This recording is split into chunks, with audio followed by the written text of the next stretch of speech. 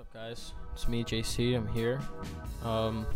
Episode 15. Actually, coming off a pretty sweet Memorial Day weekend. I mean, I know all my peeps out here in Miami got rained out, but I was lucky enough to go to New York City for the weekend. I got to hang out with my boy Lennon, who you guys are about to hear from on this podcast. He actually went to a music conservatory out in Manhattan for classical music. He's a guitar player. So, I mean, as far as, like, credentials go, he's the most qualified guitar player that I know. And I also happen to have grown up with him, and we grew up playing instruments together. So I thought it'd be a cool way to, have him on the show and just kind of delve into what it's like to go to a classical music school and play in an orchestra and stuff like that, or in ensembles. So I thought it was cool. He was awesome. I had a great time. I actually went out to a comedy show out in downtown Manhattan, and I met Big J Okerson from the Legion of Skanks. And that's another podcast that I'm a huge fan of. I mean, shout out to them. They don't need a shout out from me. But yeah, I met Big J Okerson. He was super cool. So that was fun. Also got to go out to Brooklyn, out to Littlefield, this venue out there. Shout out to Littlefield, and check out two local bands from the NYC scene, Uncrossing and Activator, both sick bands. I know for sure that Uncrossing's on Spotify and stuff like that, so check them out. And they're also on Instagram. They were super cool people, and I had a great time checking out some of the local talent out there. I'm excited to maybe get Unoya out there some point, maybe this year, if not next year. And speaking of Unoya, we also have new merch for you guys. We have a new t-shirt. It's a sick-ass design that my boy George did, and Malik, the producer of the show, worked on some cool Photoshop stuff for y'all, and we have a dope t-shirt. You guys might be able to see it in the next episode, but if you come out to any of our live shows, June 8th, next week, we're going to be playing at Churchill's. So we'll have the shirts there.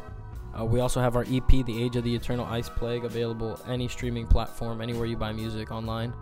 Other than that, guys, I'm super excited to bring you this episode. It's someone that I grew up with, so I hope you guys enjoy it. Thank you guys for sticking around with this podcast so long. Big shout out to you guys. We made it over 100 likes about 3 months in. Super happy about that. Let's keep it going. Enjoy the episode.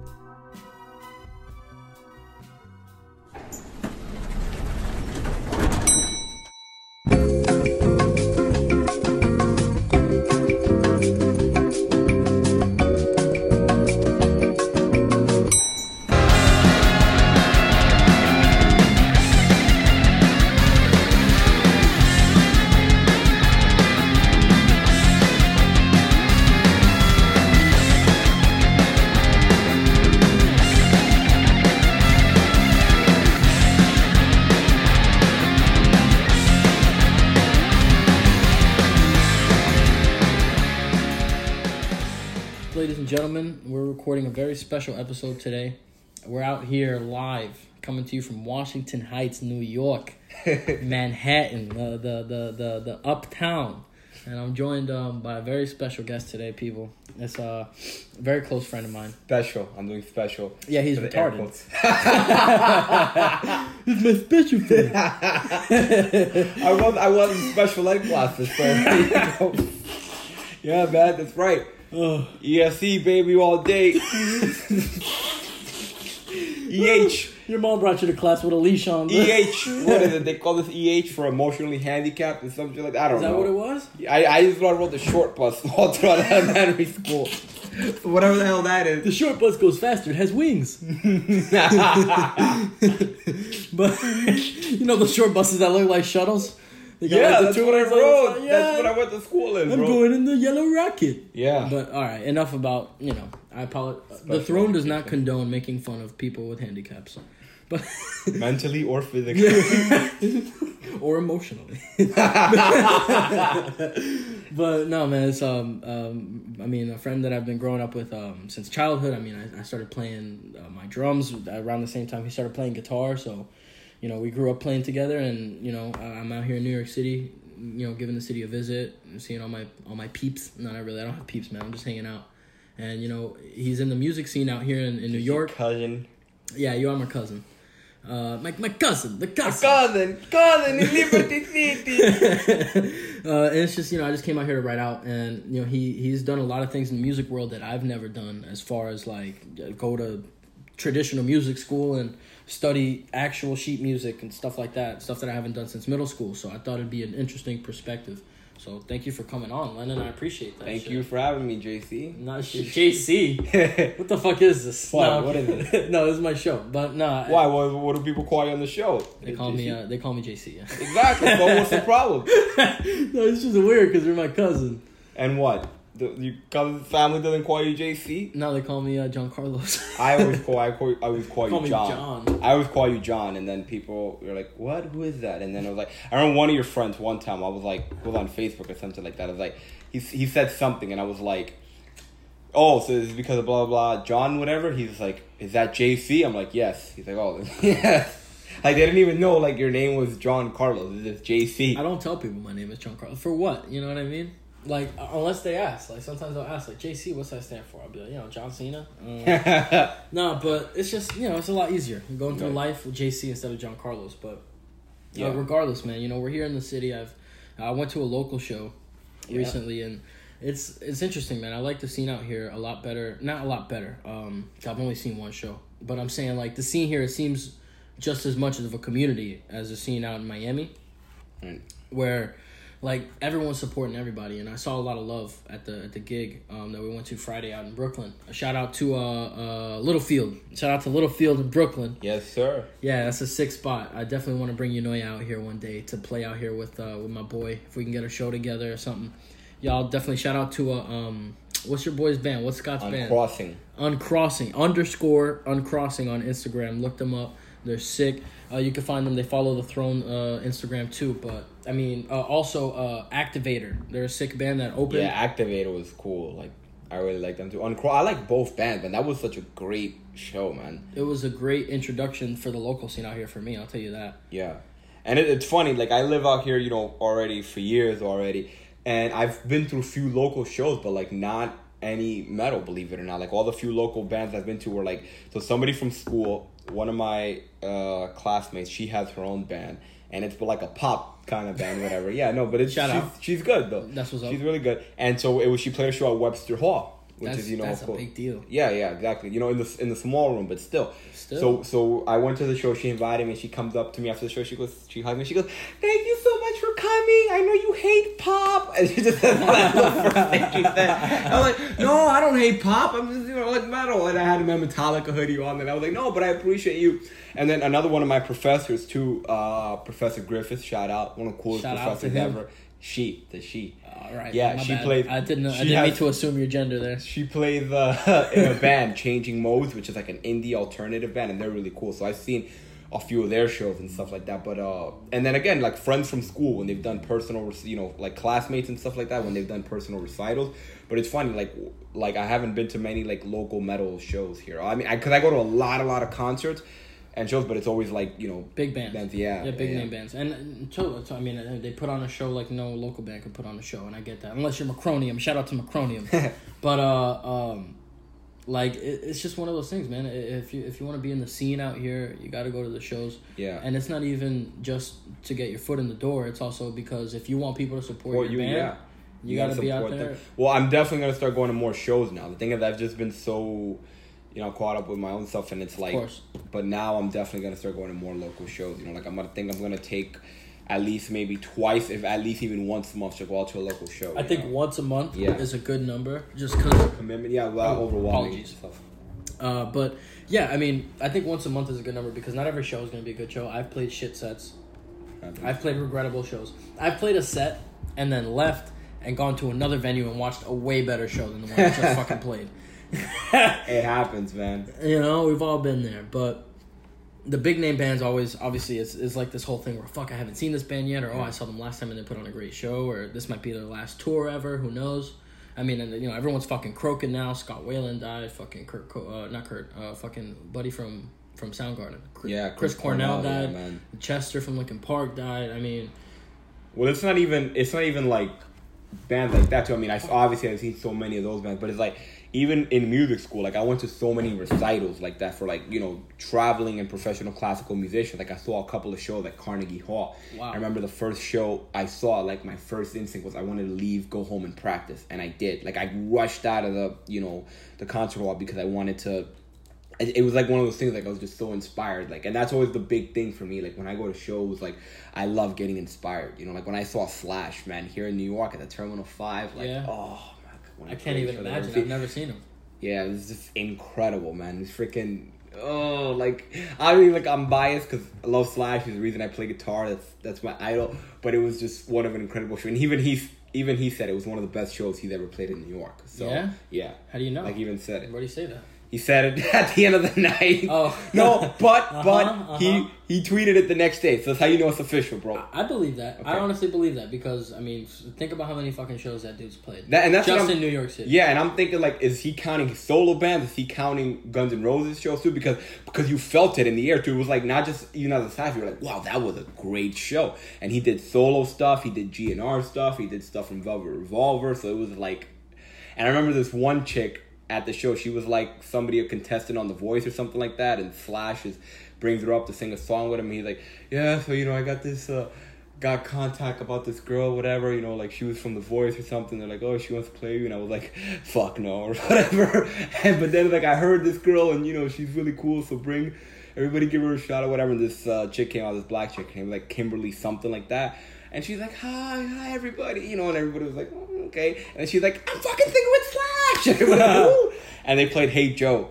And that's pretty cool. That was she did good? Cool show. Yeah, she did really good. The only thing was that she kept kind of like wailing and doing melisma over the solo, which is how you kind of know like she's not necessarily used to maybe playing with live musicians too much, because it was like, okay, look, yeah, I like your voice, but Slash is playing a Jimi Hendrix solo, so shut the fuck up. Yeah. Like, you know, for real, shut the fuck up, dude. But it was cool. I've never even heard that word. What's that word? Melismo? Yeah. That's melisma. Cool. That's the term for that, right? For doing that. Yeah, like when you're like what I thought that was called vibrato. Like what Christina Aguilera does. Oh my god, I hate vibrato is like when you hold it like on one note, but like when you're like like that shit like that. Did you see when Fergie did the national? I think it was the national anthem at the Super Bowl.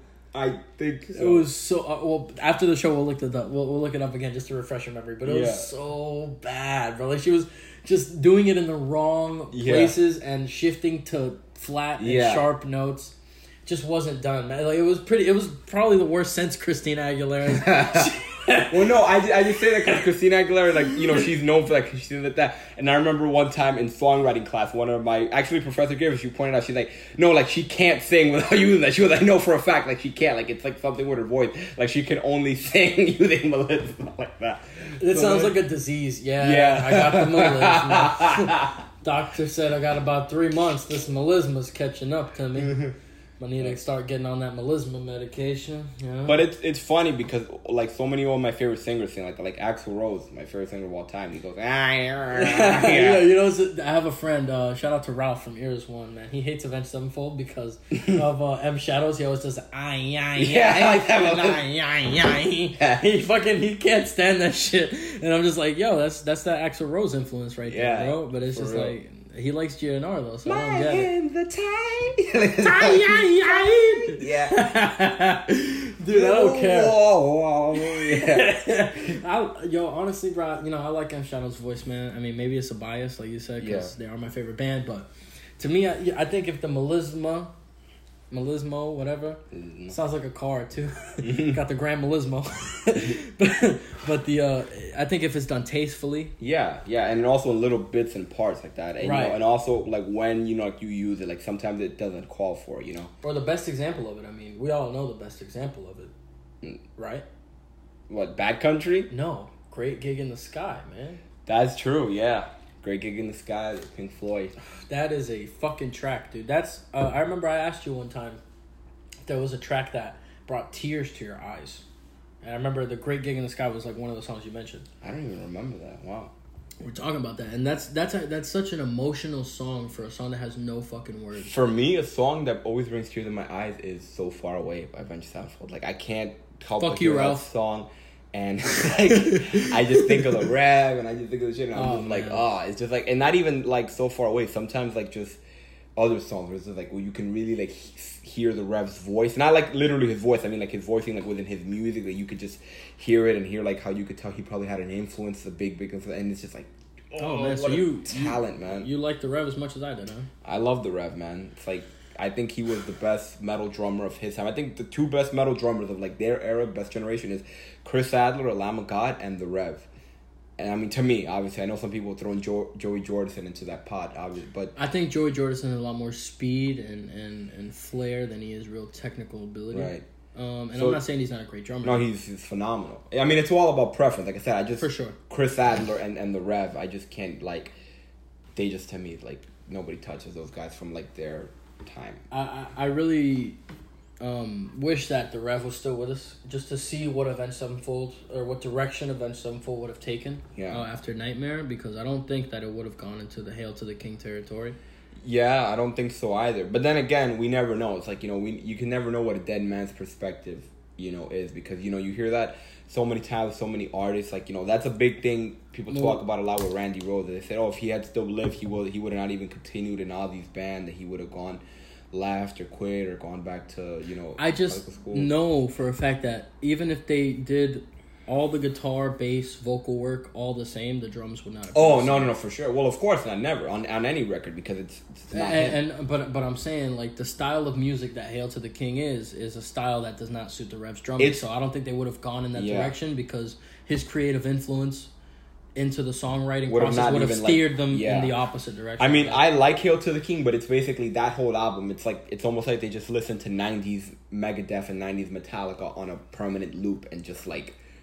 That's what they grew up listening to, though. And I got that, but what I loved the most about Avenged Sevenfold is like how you can always hear the influence in them. You can hear who their influences are, but at the same time being it's original. Not a direct you know, like Afterlife. You hear that riff, and you're like, dude, you could tell like they grew up listening to Pantera. You know, you could tell. You hear M Shadows, you know, saying you could tell he grew up listening to GNR. So that's, and I love that because I love Pantera, I love GNR. So I love seeing, you know, what was born from that. You know, it's one of my favorite things in music, seeing like where it went, where it led to. But then to almost completely like Chip, which I don't think they completely did, except for they did. Except for, I was gonna say, This Means War. I mean, that's sad but true right there. Fuck that. I love that song. I love that song too, but that song is sad but true, like almost to a T. Yeah. And then you have pretty damn close. What is it? I think it's Shepherd of Fire, which is almost the exact same song structure as Trust by Megadeth. It's just like the drums, and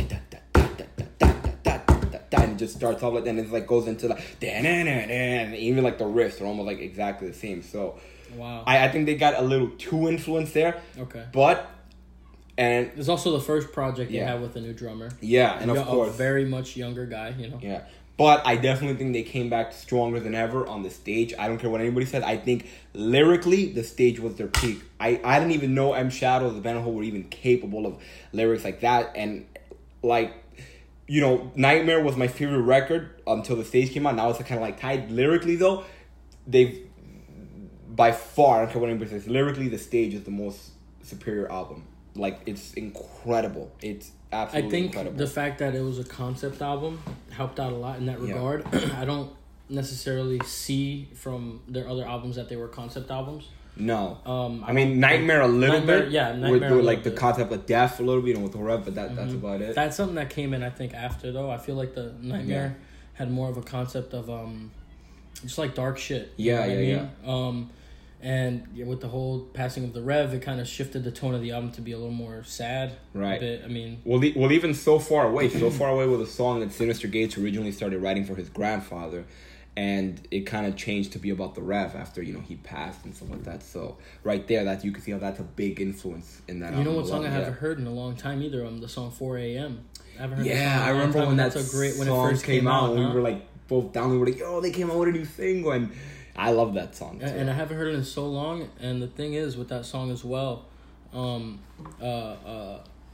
what's his name? Zachy Vengeance. He got up after the Rev died. He just got up, and it was 4 a.m, and that's when that song came to him. Yeah. So, you know, that definitely hit the band hard, bro. And I think, as great as the stage was and is, I think it's a great album. It definitely took time to grow on me. I didn't like it when I first heard it. Because really? I thought... Too progressive? No.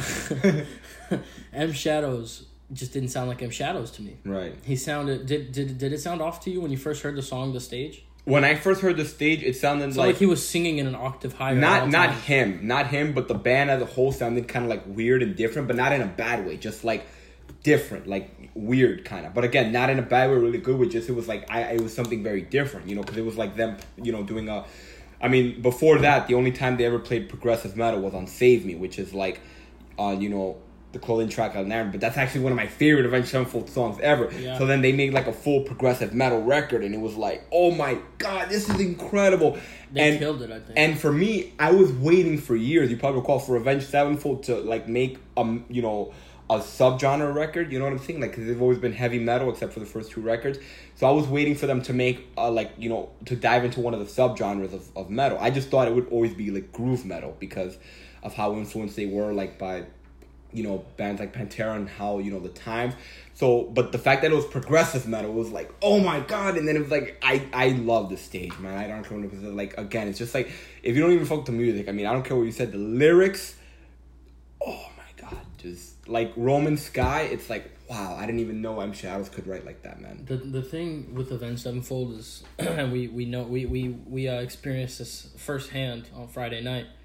Just a lot of people like to hate on them. Yeah, that's the new shit, bro. If you're a metal fan, you know, part of the requirement is now you gotta hate Avenged Sevenfold, bro. That's 100%. Yeah. It's like they became the Nickelback of metal bands. I think they're the Metallica of their time. I prefer it like that. The I super so. successful band carrying the torch for metal. So it's like everybody in the underground community has to hate them because, like, for people who hate like the big bands like Metallica, like I always look at it like that. They're just mad that their favorite band is not on that level. That's it. That's literally it. You know, you wish that your favorite band, that you could just walk into any store and always find a merch or your favorite band, you know, for like in band shirts, obviously, in band stores, or that you can guarantee that you're going to see them at least every year and a half because they're going to come to your town because they tour so much. So it's like that, man, you know? Yeah, no, I feel, I kind of feel like that. Like there's a bit of animosity behind like not liking Avenged Sevenfold. Oh, of course there is. I don't know exactly where it comes from. I feel like it's unique to every person. Like there's some people that are like hipsters in the metal community. It's like, Avenged Sevenfold is popular, so I can't like them. Or there's people that think that Avenged Sevenfold is too soft, or you know what I mean, because they're only like death metal or whatever. Which is fine. Then it's just preference. You know, there's nothing wrong with that. But I just like to hate. But I think a lot of the hate comes from like that, like the fact that they're like the big, you know, like man, and it's like, dude, I don't care, man. I fucks with Avenged Sevenfold hard. To me, they're like carrying the torch for metal, and you could disagree with that, but the fact that we, and I'm thinking we as a metal community, we have a band out there that is mainstream, for me, that's a good thing, man. I don't care what anybody says. It's like, it shows that our genre is still alive and well, and, you know, somebody's got to be the one carrying that torch, you know, for the mainstream metal world, to show the mainstream world what metal is, and if it's going to be Avenged Sevenfold, I'm fine with that, man. Honestly, when I first got into Avenged Sevenfold, I got into them after they dropped their 4th album, the White Album. Well, we gotta you know, let everybody know. So it's the 4th album, the self-titled. Me and John call it the White Album because we're geeks like that. Yeah, it's, you know, it's an all white cover. It's a self-titled, so it's just easier to refer to it that way. And when they dropped that, I was in the 6th grade. And they'd always play the single Almost Easy on 93 Rock. Yeah, so that's around the time I got into them. It was after their heavier stuff had finished. It was after City of Evil and Backcountry and all that stuff had come out. And so for me, they were just getting to like theater tours and, you know, just getting to like that peak like level. Not peak, but getting to like that established level, let's say. And so I never imagined Avenged Sevenfold being the poster boy for the metal scene. Me either. I think it's so cool how we grew up watching them, how like we went from seeing them being like a band that's like, you know, doing theater shows kind of there, to like being like the, you know, band at the metal like forefront, like the ones that saying, you know, and again, you could disagree. You could say you don't like them, but it's fact. It's true. Fact is fact. Avenged Sevenfold, from all the modern metal bands, is like the most successful one right now. Not counting obviously Metallica and Maiden, but you know, bands that have been around. But I mean, like for the present era, you know, like not Lamb of God. It's not the only one that comes close is Slipknot. You know, Slipknot tours consistently and they play arenas where they play. So it's like, I guess you could say, you know, kind of like both of them, but that's it, man. To me, no band that's released an album that's had their first album release after the year 2000 has reached the success that Avenged Sevenfold of metal bands. Yeah, of metal bands. True. Right, that's what I'm saying. So, I mean, for them to have dropped their first album in 2001 and it being 2018 and they're still relevant. I'm talking about, and they're the most relevant. Like they're doing arena shows, man. Now headlining arena shows. Like that's why, like. And then, You know what I think it is, dog? You know what I think it is? You know what I think helped people dislike them is when they started doing the Call of Duty stuff. Really? I thought that would make them more popular because, all the video game nerds and, I don't know. No, and I get that. Like, put it this way. I have a friend named Justin who loves, shout out to Justin Rodriguez. You're my dog, bro. But, he loves video games and shit. He loves Call of Duty. So when the first Call of Duty game came out with the Avenged Sevenfold track, he had that track, and then the second one came out, and he had that track, Carry On. Mm-hmm. And it's just like, oh, you like Avenged Sevenfold? Yeah, I like those two tracks. You know what I mean? So the Call of Duty fans, they know those songs. Mm-hmm. For the metal community, you see a band sign basically like a music deal. Oh, yeah, you're writing these songs for us for our video game. I can kind of see how that would rub some like purist fucking metalhead the wrong way. Like, oh, they're selling out type shit. And so if you feel like that's like selling out, that could be part of the reason they're so successful now. But I still don't take away anything from their art. You gotta look. I always just go back to this.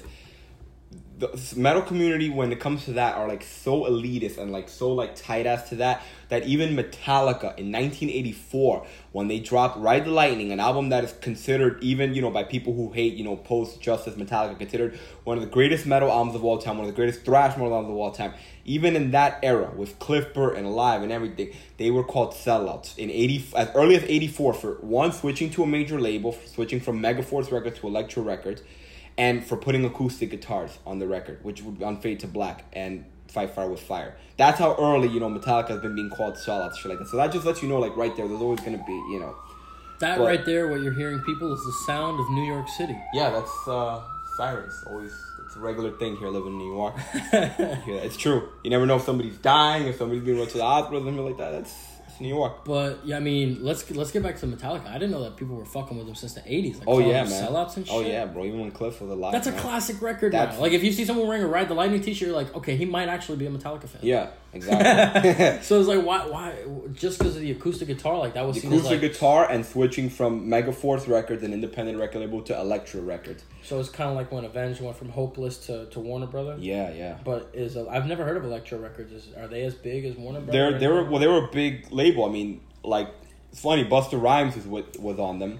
Was on Elektra. That's a fucking weird genre change. And then in '96, when Metallica had the Load Reload era, that they were like up for like an MTV award or something like that. Busta Rhymes was like the one who presented him. He said it like proud. He's like, "Yo, and the winners are my label mates, Metallica." Like, that's what's up, man. Yeah, he was kind of plugging himself there a little bit. I don't know. I just know he was.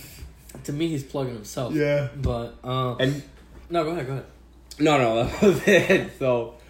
Yeah, I didn't know people didn't. I thought Ride the Lightning was hailed as like one of these classic records. It is. It was at the time, and it is still now. But it's like even back then, you had like those few purists. It's like, oh, fucking sellout. I'm just mad. I got nothing else going on in my life, so I have to take it all on others. Yeah, I don't get that attitude either, man. It's like most of the time, those people who hate on those bands like Metallica and like Avenged Sevenfold, they're nerds.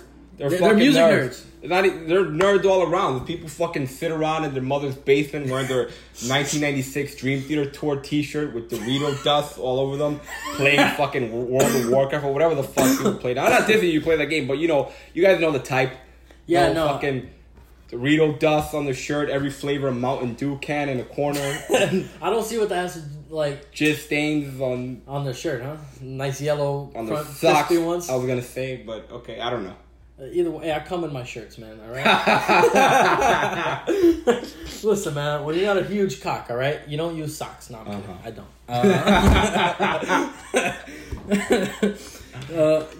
Let's do a quick transition here. Yeah, getting away from... Because it's become the Avenged Sevenfold podcast. Yeah. I mean, you haven't experienced that. No one else that I know has. And that's the classical music school experience. Also, you've played in with orchestras and shit, like full fucking symphonies? I don't know if it's full symphonies, but I played, like in ensembles and stuff like that. Like what? That's the word I'm looking for. Okay, yeah, played in ensembles. Yeah. So what John is referring to, I'm because you could say classically trained guitarist. I went to Mannes School of Music here in New York, and I got my degree in that. So like, I'm a music major, and it was honestly one of the greatest experiences of my life. Like, I could live to be 80, 90, 100 years old, and I'll still be telling people what a great time like I had at Mannes. Like, I absolutely loved it, to the point that I was like, some days I would have a bad day at work and be like, oh, at least I get to go to school now, like, because it was a conservatory, so I didn't do any academic classes like math, reading, or anything. All my classes were music-based. I had a guitar class, private lessons, ensemble, music theory, dictation, ear training, piano class. Those were all my classes, So I loved it, man. The years I was there, I was so fortunate. I had the greatest, most brilliant professors and staff. I got to play alongside and learn alongside some of the most brilliant and talented musicians from all around the world. That's fucking sick. So shout out to Mannes School of Music. I will always, that place will always hold a special spot in my heart, man. That's crazy. And that's something that, the whole thing that I heard growing up with music was, oh, well, you need a plan B, or you need to go to school, or, you need to have something lined up because the music thing might fall through. So, what kind of vibe is it in a school where everyone's chasing the same kind of dream? Well, not necessarily. I'm sure some of the people who go there have the goals of just being in the San Francisco Orchestra or something like that. Right. Well, there's a little joke along the music school community, I guess you could say, or even in the that's definitely a community, man. That it's elite. That it's if you, I forgot how it goes, but it's if you want to be a good musician, you go to school. If you want to be a great musician, you come to Mannes. Is the saying like that? Yeah. Really? So yeah, that sounds kind of like, as awesome as your school is. It sounds like it's just about it. Yeah, sounds hella pretentious. It is. Yeah, exactly. It is, but it's just jokingly, they say it. But it's just that my school was its piano department was one of the things we were, very. But whatever. So I noticed a lot of kids there, went for the same reason. They loved music, and I remember everybody would ask me, at first, he's like, why are you here then? Because, and not in a bad way. They were just curious, what was a metalhead doing, And I would just tell them, well, just like you, I love music, and I want to be the best that I can be at my craft. And I want to, master the art of classical guitar, because doing that, I believe, will make me the best metal player I can be. And, they got that. And one thing I started to notice, as I went from, my freshman to junior, sophomore year, whatever, is that a lot of people were there for the same reason. They love music, want to perfect it. But a lot of people, I noticed, they didn't really know what they wanted to do afterwards. So I'd be like, oh, so you're graduating next year. What are you going to do? Like, oh, I don't really know. I might move back up. And it's like, huh. And it's funny. Everybody was asking me, why am I here? And it's and I knew exactly why I was here and why I wanted to do after, which is what I'm doing now. I wanted to acquire the knowledge, all the knowledge that I can about music and about the guitar, because I love it so much. And then, start my band and play in my band. And, that's, what I'm doing now. And it's so funny. People ask me, oh, why are you here? And a lot of people, I've started to find out, they didn't really know, what they why they were there. Yeah. No, what's funny, man, is a very big psychological thing is a lot of people push their insecurities onto other people. Yeah. So I'm not sure. I don't know these people personally. I don't know if this was exactly what was going through their mind, but maybe they were asking you because they're like, oh, look, here's this fucking metalhead who's here. He'll probably have some stupid fucking answer that'll make me feel better about the fact that I don't have anything going for me. You know what I mean? So what they expected you to say was, oh yeah, I'm here to get some training and become a rock star, tour the fucking world. Yeah. Like, how this fucking idiot, right? Yeah. But in reality, in their head, they're just like, oh, well, when I graduate, I'm probably just gonna go back home and probably get a 9 to 5. It's like, well, why the fuck are you even here? Well, here's the thing about it too, I've, people, I didn't hear it often, but I heard a couple of times, oh, but what are you going to do with a music group and this and that? And the cool thing is, with my music group now, I've actually gotten several offers, as a teacher position and stuff like that. So it's there's jobs that are there. Yeah, so there are jobs that are there, and I haven't taken to them because that's not what I want to do. I want to pursue, being a full-time, touring and, musician and stuff like that, and recording musician. But it's cool to know, just in the back of my hand, oh shit, I have this. If I ever wanted to, I can, do that. And I don't want to, but just that thought is it makes me feel good, because whenever people, have asked me oh, why are you going to music school, whatever like that, I'll be like, well, I didn't have to go looking for them. I've had people offer me fucking, teacher jobs. So yeah. No, and that's a great benefit. I mean, at the end of the day, a lot of people, they do feel that way. Like, oh, what the fuck? I felt that way. Yeah. Before you ever decided to sign up for school and stuff, and we were talking about it for a while before you actually went through with it. I mean, for me, my mom always told me, oh, maybe you should go to school for recording engineering or just go to music school for something. But I always had the same issue that you brought up, which is, You want to go to school for music and get a degree in music, but you're still taking science, you're still taking English, you're still taking math classes. But so that's why I found a conservatory, because I was actually gonna go at one point to Miami-Dade College. They had a good choice. No. They had a pretty good music program there, and I looked it up. They had an arts program, and I went and and I applied and everything. But because they were part of Miami-Dade College, I had to take academic classes. And I remember the day we were registering, I went with my mother. They're at the campus downtown. I think it's the Wolfson campus. And, I remember we were signing up, and they're like, okay, so now you got to sign up for this and that. And I was like, wait, what? I was like, yeah. I was like, you got to take your math class. And then the lady, kind of, I know she didn't mean it to have an attitude, but it, freaked me out. She's like, oh, yeah, well, of course, because you needed this. I mean, what are you going to do when you graduate with just music classes? You need to get a real job. And I was like, what the fuck? That's not the mindset, no. Yeah, and I was like, so I just paused right there, and I was like, wait, so I have to take classes? I thought it was like, and then, me and my mom, we talked about it, and she already, I mean, John will tell you better than anybody, but, high school for me was, like, a big struggle, big bullshit, so we, at that point, already had, like, she knew already, all the struggles that I went through, and she, like, just saw my face and saw my vibe, and she's like, look, honestly, at this point, I'm not gonna force you, if you don't want to be, whatever, so... I think that was a great parenting decision. I mean, yeah, I'm not a parent, but... we just left at the campus, that's it, like that. No, didn't get the $30 back for the application fee, though, but... We just left the campus, and that was it. And then I just set all my sights on, New York, and coming here and going to a conservatory. So, which is that I only do, music classes. And how did you even find out about a conservatory? I never even heard that word.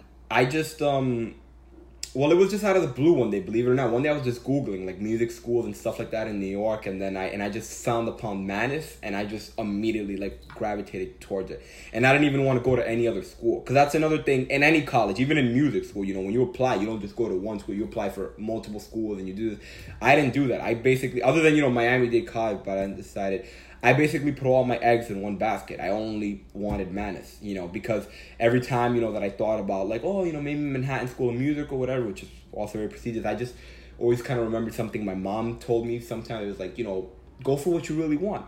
So I was like, for as much as, there was a part of me, you gotta be smart, you gotta be safe, apply to most schools, I was like, I want Mannes. I only want Mannes. So, like I said before that, it was just looking, whatever, and then I just started doing a little more and more research, and I was 16 at the time. I was, had already dropped out of high school, was doing GED classes, and just kind of looking. And for everybody who doesn't know, at the time, because me and John started playing our instruments literally a month apart. The plan was me and him were going to do our own thing, start a band, move to New York together, and then, whatever.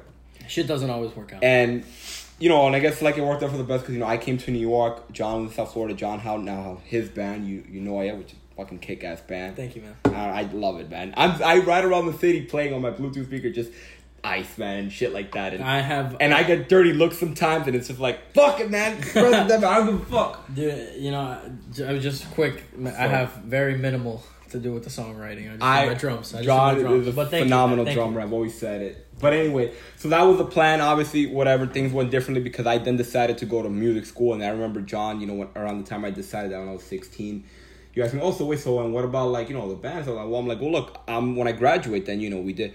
But by the time he graduated, I had joined up with Unoya. Yeah, he was doing his shit, and then I just, went on and started doing, my shit, whatever, and so... It just fell through, man, but yeah. It was definitely a goal of ours to be in a band together, and it's not like that can't happen. I mean, the goal right now is to get Unoya to a point where we're playing shows up here and get whatever band he gets going to play shows down in Miami.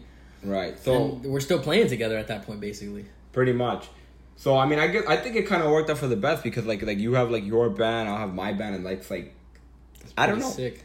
I feel like it always worked out, but then there's always that little part of you that's just like, oh, fuck, I wish John was my drummer because not even, so my current drummer now is awesome, but it's just, I don't know, it was always, sometimes I think about it, damn, man. Or even me, I've pictured myself in Unoya just because of, John. Just, oh, man, it would be so cool to play with JC. That's, Hey, man, I appreciate that shit. And here's the funny thing, though. I always, when I was looking for a drummer, right, for, to start the band and stuff like that, I wanted a jazz drummer because, Gar Samuelson, the original drummer for Megadeth, was a jazz drummer, and so I wanted that, a jazz drummer who could play metal and stuff, and drummers aren't usually into metal. Yeah, well, that's the thing, though, but but anyways, ended up being super lucky. I ended up finding like a guy who played like a little jazz, and on top of that, apart from kind of looking like John, current drummer, his name is John, he sounds exactly like him. I'm not kidding. Off. And like JC, his favorite drummer is the Rev, and started playing drums because of the Rev. So like I got like it worked out. Like, you know, like I found another you basically. Oh, man. Found my fucking doppelganger. Yeah, out here in the I mean, he doesn't look exactly like you, but voice, he sounds exactly like you. Like I gotta meet this kid, man. But I leave tomorrow. Yeah. We should have gone to your studio one day. Yeah. Man. So always next time. But yeah, so shit, I got off topic. I was talking about the being in you know, music school and stuff, and yeah, I just remembered, and they weren't cunty about it. They weren't like, oh, why are you here? They were just like, they were curious. But the kids at Manus were like, they were awesome kids, and they were great people. And, you know, John knows better than anybody the problems I had growing up in high school, and, you know, throughout school growing up, like with other students, with teachers and stuff like that. When I was at Manus, I didn't have any problems with any teachers. All of my teachers were great. I got along with all of the students. I remember even like at the end of my first semester, even John you were like, really? You don't have a problem with any teacher at all? Like, no one students giving you shit or nothing? I'm like, no, man, everyone's cool. Yo, I mean, shit, coming from where, like, shit, you know, every other, you know, every once in a while I would hear about some shit going on, or you were switching schools or whatever. Yeah. So it was just, you know, and it was, I was happy for you, man. I mean, hearing that you were actually out here by yourself, like, going to fucking music school and getting classically trained like Sinister Gates and shit. It's just like, man, it's just like, for real, it ended up working out, man. Yeah. You know? And I'm very hopeful for the band you have going on right now. Do y'all have a name? Yeah, Moira. Yo, yeah. Shout out to my dogs, Moira, out here, Washington Heights, man. Yeah. The first Dominican metal band. Well, no, let's see. The drummer's Colombian and the bassist is Puerto Rican. Fuck Colombians. No. Whoever you are, you know why. Hey, listen, man, listen. Colombians globalized the cocaine trade, and now everybody can get rich. So I got no problem with them, bro. God bless them. Okay? God bless them. Yeah. Fuck them. No, but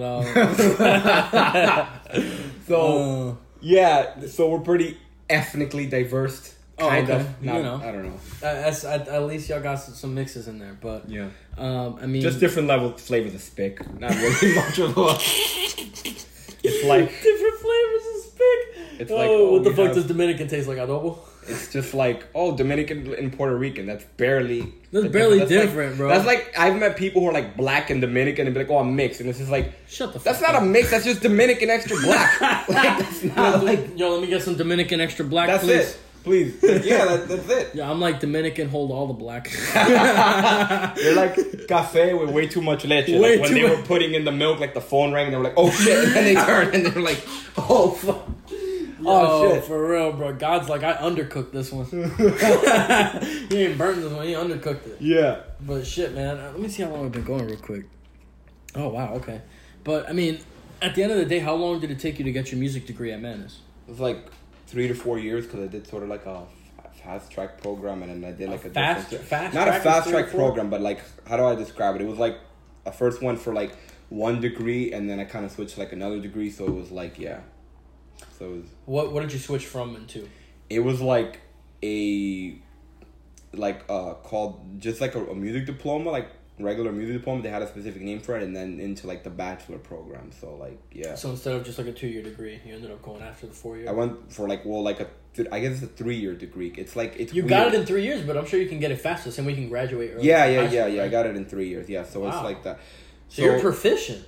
I mean, yo, I'm not trying to stroke you under the table here or nothing. But clearly you're proficient if you got your bachelor's in fucking classical music in 3 years. Right. Well, I mean, here's the thing, like, I just liked it, you know. I was working so much and going to school, and it's like, and everybody was asking me like, man, you're not tired, you're always working, going to school, and it's like, I enjoyed it, man, because I looked at it like this, you know. People always talk about, you know, making it, and I saw it as, well, I'm in the days where I'm making it. So like, to me, it was a joy, like, you know, going to school, going to work, you know, especially for me, you know, like living on my own. Like, I took such great pride in that, because, you know, like, growing up, I'm sure you know this, a lot of people. I think, but, you know, too better than anyone, you know, growing up, a lot of people thought that I was a screw up, that I was just a fuck up, that I wasn't going to be able to manage, like, living on my own, you know, a lot of like relatives too. You know, when I, always talked about going to New York and stuff like that. Hardly anybody had anything positive to say. Everybody always felt the need to remind me how expensive it was, how difficult it was, and blah, blah, blah. Oh, yeah, any, like, I was like, yeah, man, I'm going to get my own apartment in Manhattan and watch. And everybody would either just, like, be like, oh, that's so expensive, and you think this. And, they would call me a dreamer, make fun of me, or just straight up laugh at me or whatever. So, for me, when I, like, did all that shit, it was, like, kind of like, yeah, fuck, oh, yeah. Yeah, I mean, for your information, all the people listening right now, I am recording this in his apartment in Manhattan, where he lives by himself. So it's just like, I mean, to all those people that were hating on my dog. Yeah. I mean, I was there from day one. Y'all know I told this boy, you do what you want, bro. You go out to New York, whatever. So to all y'all boys that were hating on my dog, y'all, fuck y'all, bro. No, one of the only people too was like LT, with another friend of mine. I remember I used to be like, yeah, man, when I turn 18, 17, I'm gonna move to New York and I'm gonna do my thing and I'm gonna get my apartment. And he was like one of the only few people who'd be like, yeah, man, that's awesome, and I'm gonna be visiting you at your place and stuff like that. And it's just like, that's exactly how it was. So shout out to LT Putnam. Yo, LT Putnam, bro, you my dog, bro. We gotta get him on here. Yeah. As far as like telling him this exists, because I don't think he knows that this podcast exists. Yeah. So definitely shout out to LT. The day that you hear this, LT, trust me, bro, you'll feel real good inside. That's not just because my dick's in there. But no, LT's been cool ever since I met him back in Boca, man. Boy, yeah. Where's he at now? He stayed in Ohio. He's been moved. He's lived in Massachusetts now, and then for like years now he's been living in New England. Now he's up in Maine. So up in Boston. He was in Boston, but now he's in. Then he moved to like, what is it, Nantucket, Massachusetts? Or Attleboro, Massachusetts, something. I'm not sure. You gotta give this motherfucker's address. Yeah, like, forget it, because like, nobody even knows who we're talking about. So they're like, who's this mystery nigga you gotta describing? Like, yeah. Oh, man. It doesn't even matter, yeah. Yeah, I hear you, man. So now, post Manus and post the music experience, something that, as much as, I always thought I didn't need classical training, or going to school for music, I always saw it as something that was so pointless because, even practical degrees seem fucking pointless at this point. And I still think they are. Like, don't get me wrong. Like, I went to school because I went to school specifically for something I wanted. And, right. But for anybody else, to be honest, I still think practical degrees, I think they're a waste of time. That's quote-unquote practical. I think that's subjective. I still think it's a scam. I think if you want to go to school for a specialty, like if something that you need a degree or something, like an engineer, 100%. But just to go to college, I think I wouldn't encourage most young people to do it, especially in this stage with the student loans and shit and all the debt you end up. Like, the time that you spent going to college, you could literally spend those first 2 years just working, living at your parents' house, saving paper, and then the next 2 years going out of trade school or building a skill or whatever. It's like, unless it's like for a specialized career, I still think, even me as someone who's a graduate, I would say college is a waste of time. Sorry, but it's crazy because a lot of people don't see it that way. A lot of people go to college because their parents went to college, or their parents are pushing them to go to college, or they think that that's the only way that they're going to be successful in life. And I kind of feel bad for those people. Yeah, not because I'm better than them or anything, but just because I don't have that burden over my head where I feel like I need to go to college, right, to make someone else happy when I know it's not making me happy. Yeah. And when I made that decision, again, played very heavily influenced by the fact that you made the decision that you didn't want to go to college. Right. And that's because I saw you as an influence to me. We started playing our instruments a month apart and all that. So when you made that decision, it kind of clicked for me. Like, fuck, man, maybe I don't need to go to college. You know what I mean? Maybe it's not a necessity. Oh, damn. Now that makes me sound like a bad influence. No, it was a great influence, man, because I'm 21 and I make more money than anybody that I know right now. Yeah. So to me, the year or 2 years that I had in the work field ahead of everyone else who decided to go to college or community college, it benefited me. It padded my resume. It gave me work experience. And at the end of the day, if you have a bachelor's degree and $20,000 worth of debt and no work experience, you're not worth shit. You're not worth someone who has no bachelor's degree and 2 years of work experience. It's just like, again, it's like sort of like a big scam to get everybody to fall into, without like getting into any big experience there or anything. But it's like, I don't. We're about to. I feel like everyone's about to default on their student loans too. They can't pay them back. Yeah, exactly. I really don't see how most people are going. I just think like people just tell you that because like, oh, you gotta go to school because you gotta be successful. It's like, oh, so you don't struggle. So you're saying if I go to college, I won't struggle? Like, this is the dumbest shit ever. Right. There's there's everything is a struggle. Anything worth doing is going to be a struggle. So you just have to pick what struggle you want to do. 100%. You know, do you want to do the same struggle that everybody else is going to do, and then at the end of it have no real reward, or do you want to go through your own struggle? And that's how I always saw it. You know, because one of the things, you know, when I did finally decide to go to school and stuff like that, you know, part of the reason I didn't want to at first was because at first I never just saw myself like as that kind of person, you know. Like, even going into Manus, it took me for a long time to really feel comfortable there, even though everybody was very welcoming and nice, because I always kind of just saw myself like kind of like as a dirtbag metalhead musician. I never really envisioned myself like just being on that caliber, you know, that being on the level that I could even get there, you know?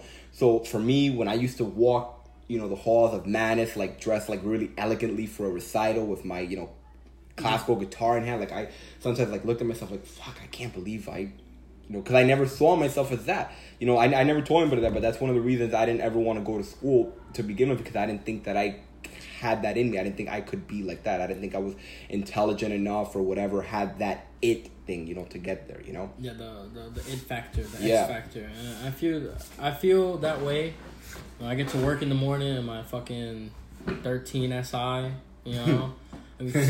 Civic, fuck you, but whatever, dude. To me, it's a nice fucking car.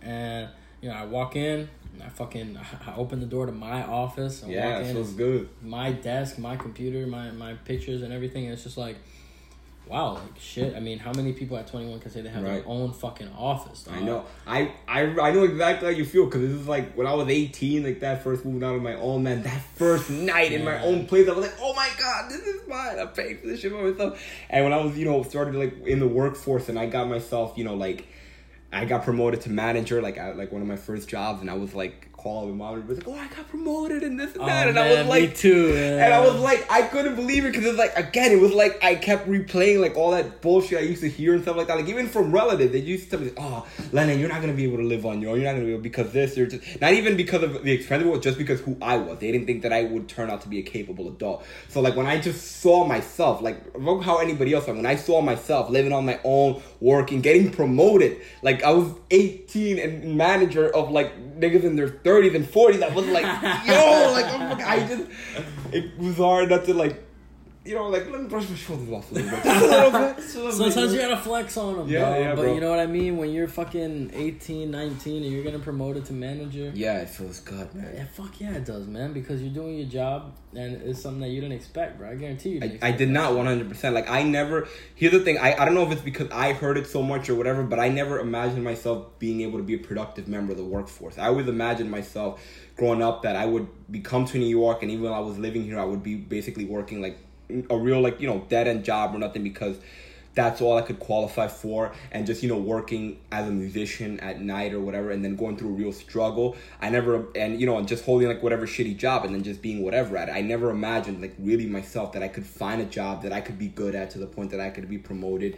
And I don't know if it's because like I heard it so much from it, but I did not see myself at all. Like even a year before I was in that position, you know, which was like, I'm talking about like in mid 2014, even like going back a year before that, like in mid 2013, I did not see myself as a person like capable of those things, you know? That's a big step that I had to overcome in even becoming a drummer. I mean, for a band, I'm saying, not just picking up the drums, but playing gigs and stuff. It's something that a lot of people, you know, I've gotten a lot of, you know, compliments or whatever, and I've had people come out and see me play, but it's just, it still hasn't even really sunk in. Or when I'm sitting there loading my shit up, and I feel like a struggling musician. I don't feel like I'm doing anything special, you know what I mean? But I love it. Yeah. There's no feeling that I've gotten like when you're having an amazing fucking set and you're seeing people vibing to your shit. I know. Like my favorite thing as a drummer is when you're playing a beat and you see someone in the crowd air drumming to your shit.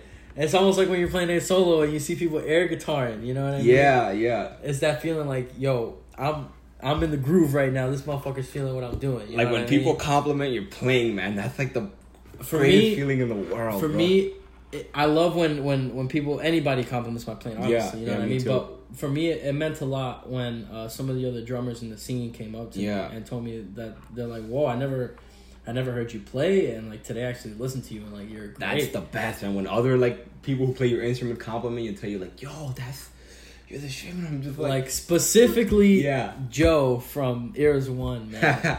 A drummer that I think is low key. I mean, I love everybody in the scene, but my dog Joe is just. I mean, he's just so tasty.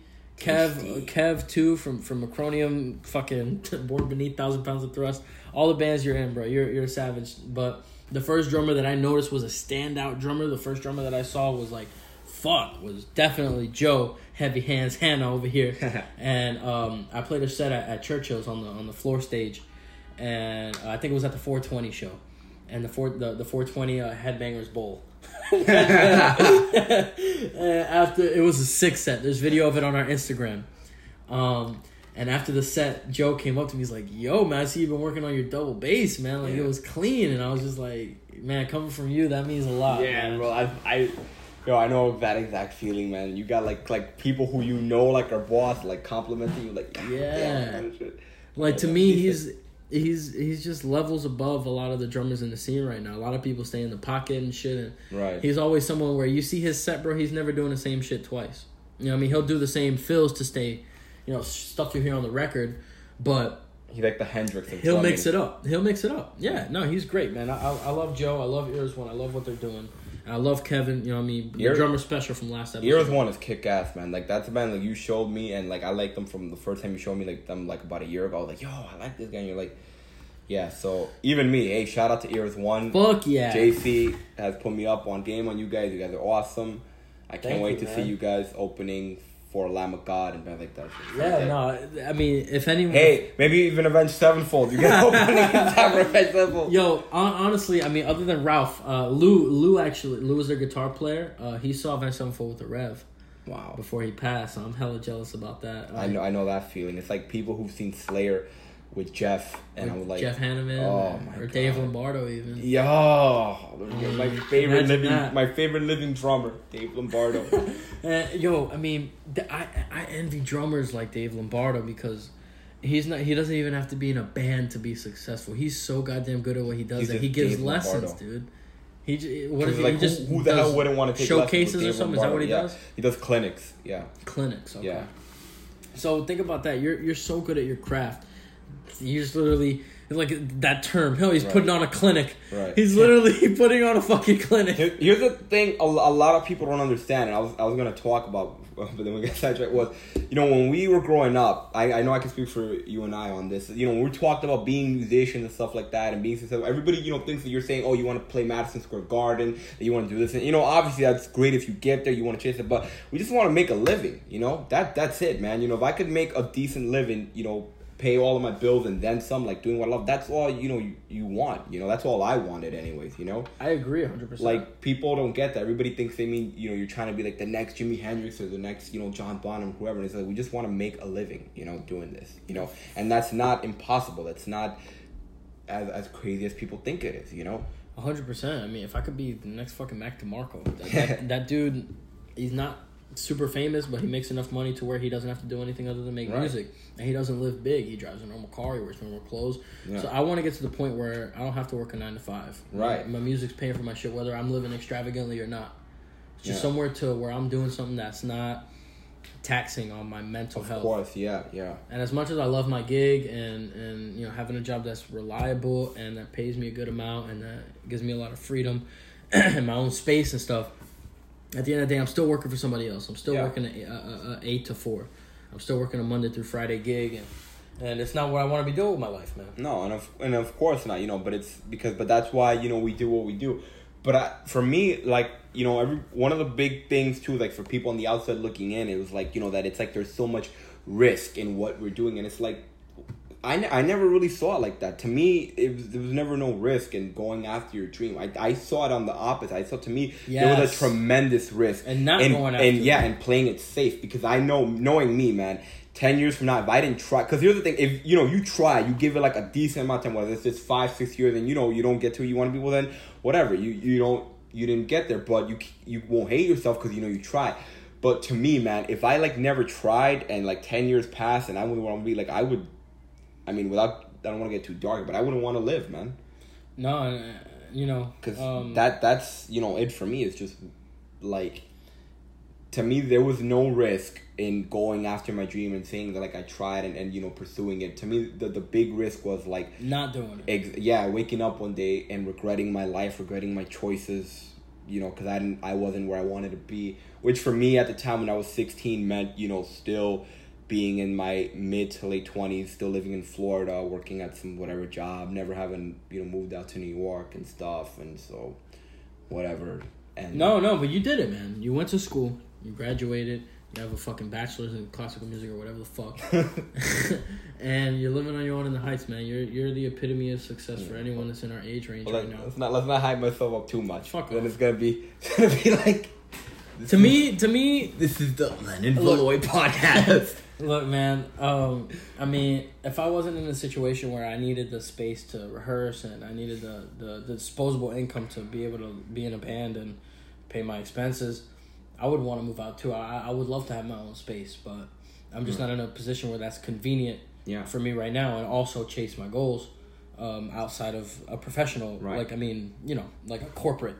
Part of this thing is, like, regardless of, even if, you know, it's not a business, there's still sacrifices. You know, you have to make certain sacrifices. You know, like, I myself have had to make those, and those sacrifices vary on who you are and where you are. You know, like, so for you, it's, you know, being in South Florida, it means, you know, having to do this and that. For me, being in New York, it means having to give up a lot of, you know, like, my personal life a lot. You know, like, I don't really, as you know, I don't really have much, like, of a really... like life outside my music or my work, because that's like what I bury myself into, you know. And you know, I don't have anything against that. I think it's a very smart way to do it, because I mean, when I was in a relationship, I got distracted all the time. Honestly, still, I don't feel like I put in the time that I need to put in with my instrument and with my craft. It's sad, but I feel like you're making the right choice, because there's always going to be room to find somebody to spend your life with. I see dudes who've been married 3 times, divorced 3 times, who still find someone to marry in their 50s. You know what I mean? Yeah, it happens. Whereas once you're 50, if you're trying to become a musician, you look like a fucking idiot. No. Well, I don't think you look like an idiot, but it's like, you know, there is an age where it's like, with our thing, it's like, yeah, there is kind of like a cutoff age, you know, whereas like, you know, it's not like being a comedian. Being a comedian is like one of those things where, like, if you're funny, man. Like, doesn't matter who you are, what you look like, what age you are. You know, being a musician, you know, obviously it's all image about the music, matters. how you play, but yeah, image matters. You know? Sadly, man, image does matter. You know? And, I mean, Macronium is one of the bands out in Miami that's doing it the best as far as their image is concerned. Their stage show is always great. Joe has an amazing fucking stage presence, and everyone just does their shit. And image does matter. And when and I've seen people who are in their 40s who are still in, you know, playing the same fucking venues that I'm playing, bro. And there's nothing wrong with that when you're doing it for fun. And I feel like a lot of the bands that are doing that understand that they're not really going anywhere, and they're just doing it to get out of the house on a fucking Saturday night. Yeah, and that's you know cool. I mean? That's awesome. That's fine, but that's not what I'm trying to do. Right, me neither. And that's not what Eras One's trying to do. That's not what Macronium's trying to do. That's not what a lot of the bands in the scene right now that are trying to get out of this. No, we all want to be headliners. We all want to, when we're playing in South Florida, we want it to be the Culture Room. When we're playing in New York, we want it to be Hammerstein Ballroom. When we're playing 100%. In Los Angeles, we want it to be the Hollywood Palladium. Hell yeah. Oh, I'm going to say the Hollywood Palladium. If you're brave enough to go for the Hollywood Bowl, then go for it, man. 18,000. You do it? Go for it, bro. I'm actually going in October to Los Angeles to see Ozzy Osbourne at the Hollywood Bowl. I'm envious. Yeah, man. I want to see if I can save up and go with that. I would love to go to Cali. I am such a fan of like the whole West Coast California culture, even though like I've never been there. It's like all of my favorite artists are from California. Even my favorite rapper, Ice Cube. I love lowriders. As you know, my favorite car is the 6'4", 6'3" Impala. So like, I'm like always, for years, I've been a big fan of like the whole like Los Angeles, Southern California like vibe and culture. So like to go for the first time, to see the Pacific Ocean for the first time with my own eyes, it's like I'm gonna, like I already got a list of all the places I'm gonna see, like Dodger Stadium, the Los Angeles Memorial Coliseum, where my boy OJ got it on and popping in his college days, Santa Monica Pier. Your boy OJ. You kind of look like skinny OJ though. Look, man, 2,000 yards, 2,003 yards in a 14-game season. It's never been done, bro. It's never been done. If you average it out, 2,003 yards by 14, that's like what, 139 yards a game. That's a record never been beaten, bro. It's the juice, man. Look, man, I'm not gonna sit here and deny the juice. All right. Yeah. But, Let's not. We would like to say we here at the throne do not advocate domestic violence. Allegedly, he did get off on that charge. You know, that's right. Allegedly. You know what's funny? There's a singer from the '80s. His name is Orin Juice Jones, and he's and he's got a song. It's called "In the Rain." It's like the most '80s music video ever, and it's just like basically the premise is like some dude suave, like tall black dude, whatever, like in his place in New York. He's got like the nice like Armani suit and shit like that. And he's just so the premise of the video is like it's about his girlfriend. He follows her like one evening like that. Even though he's always like 10 feet behind her the whole video, she never notices because it's raining, I guess. And he's like he sees her cheating on her and he's just singing about it, like how he sees her and stuff like that. And it's just like, yeah. And the song is called "In the Rain," and he's like, "I saw you and him walking in the rain." And it's like at the end of the video, he's like, "Hey baby, how you doing?" It's like, "I missed you. You know, I miss you so much. I even followed you today. That's right. And I saw you and your little friend and this is that." And it's just like, yeah. So that's right. So you better get out of here, baby. I saw you guys and I was about to go Rambo on you, but I didn't want to mess up my $500 or whatever $1,000 suit. You know what I'm saying? But I'm letting you know, baby, you gone. And all the jewelry, that's right, baby, because you ain't know without me. You without me is cornflakes without the milk. I'm the juice, baby. I swear to God. That's God, for real? Yeah. Like, so get out of here, baby, and give me that fur coat and shit like that. Anybody wondering, look this up. It's "In the Rain" by Orin Juice Jones. It's the funniest shit ever, because it's like, not even a joke. This is really how, like, I guess people talk like this in the 80s. I don't know. Oh man, it's pretty fucking 80s, man. But, yeah, I mean, and I guess just because it was foggy and raining, you didn't notice your significant other 10 feet behind you the whole night. Hey man, you know, I've been there. That's right, you were and they did not notice. So it's not as hard as you might think. That's true, and you're a pretty recognizable guy. Sure. Allegedly. I think on that note, I guess in the 80s there was just a lot of like good-looking, suave black dudes in our minds who's walking around New York with gold chains. Oh, man. I don't know. That's crazy. Man. But I think on that note we could wrap it up, man. We've been going on for over an hour. Yeah, we've talked enough shit, I think. Yeah, man. So I just want to thank everybody for listening to this point. I want to thank Lennon for being on the first New York edition of Thank you for having me, man. I feel privileged. Like, white privileged? Almost, yeah. It's almost like... Yo, join right now at the end of the show by our boy Michael out here. Yo, Michael, say what's up to the throne right here, man. And saying what's up to the throne out here from Manhattan, New York. That's what's up. Thank you, man. Happy to hear from everybody. Hope everybody out there is doing great. Yeah. Hope you're recovering from Irma. Yeah, I think on that note we're going to wrap it up, man. Y'all take care out there, man. Be easy. Fuck you.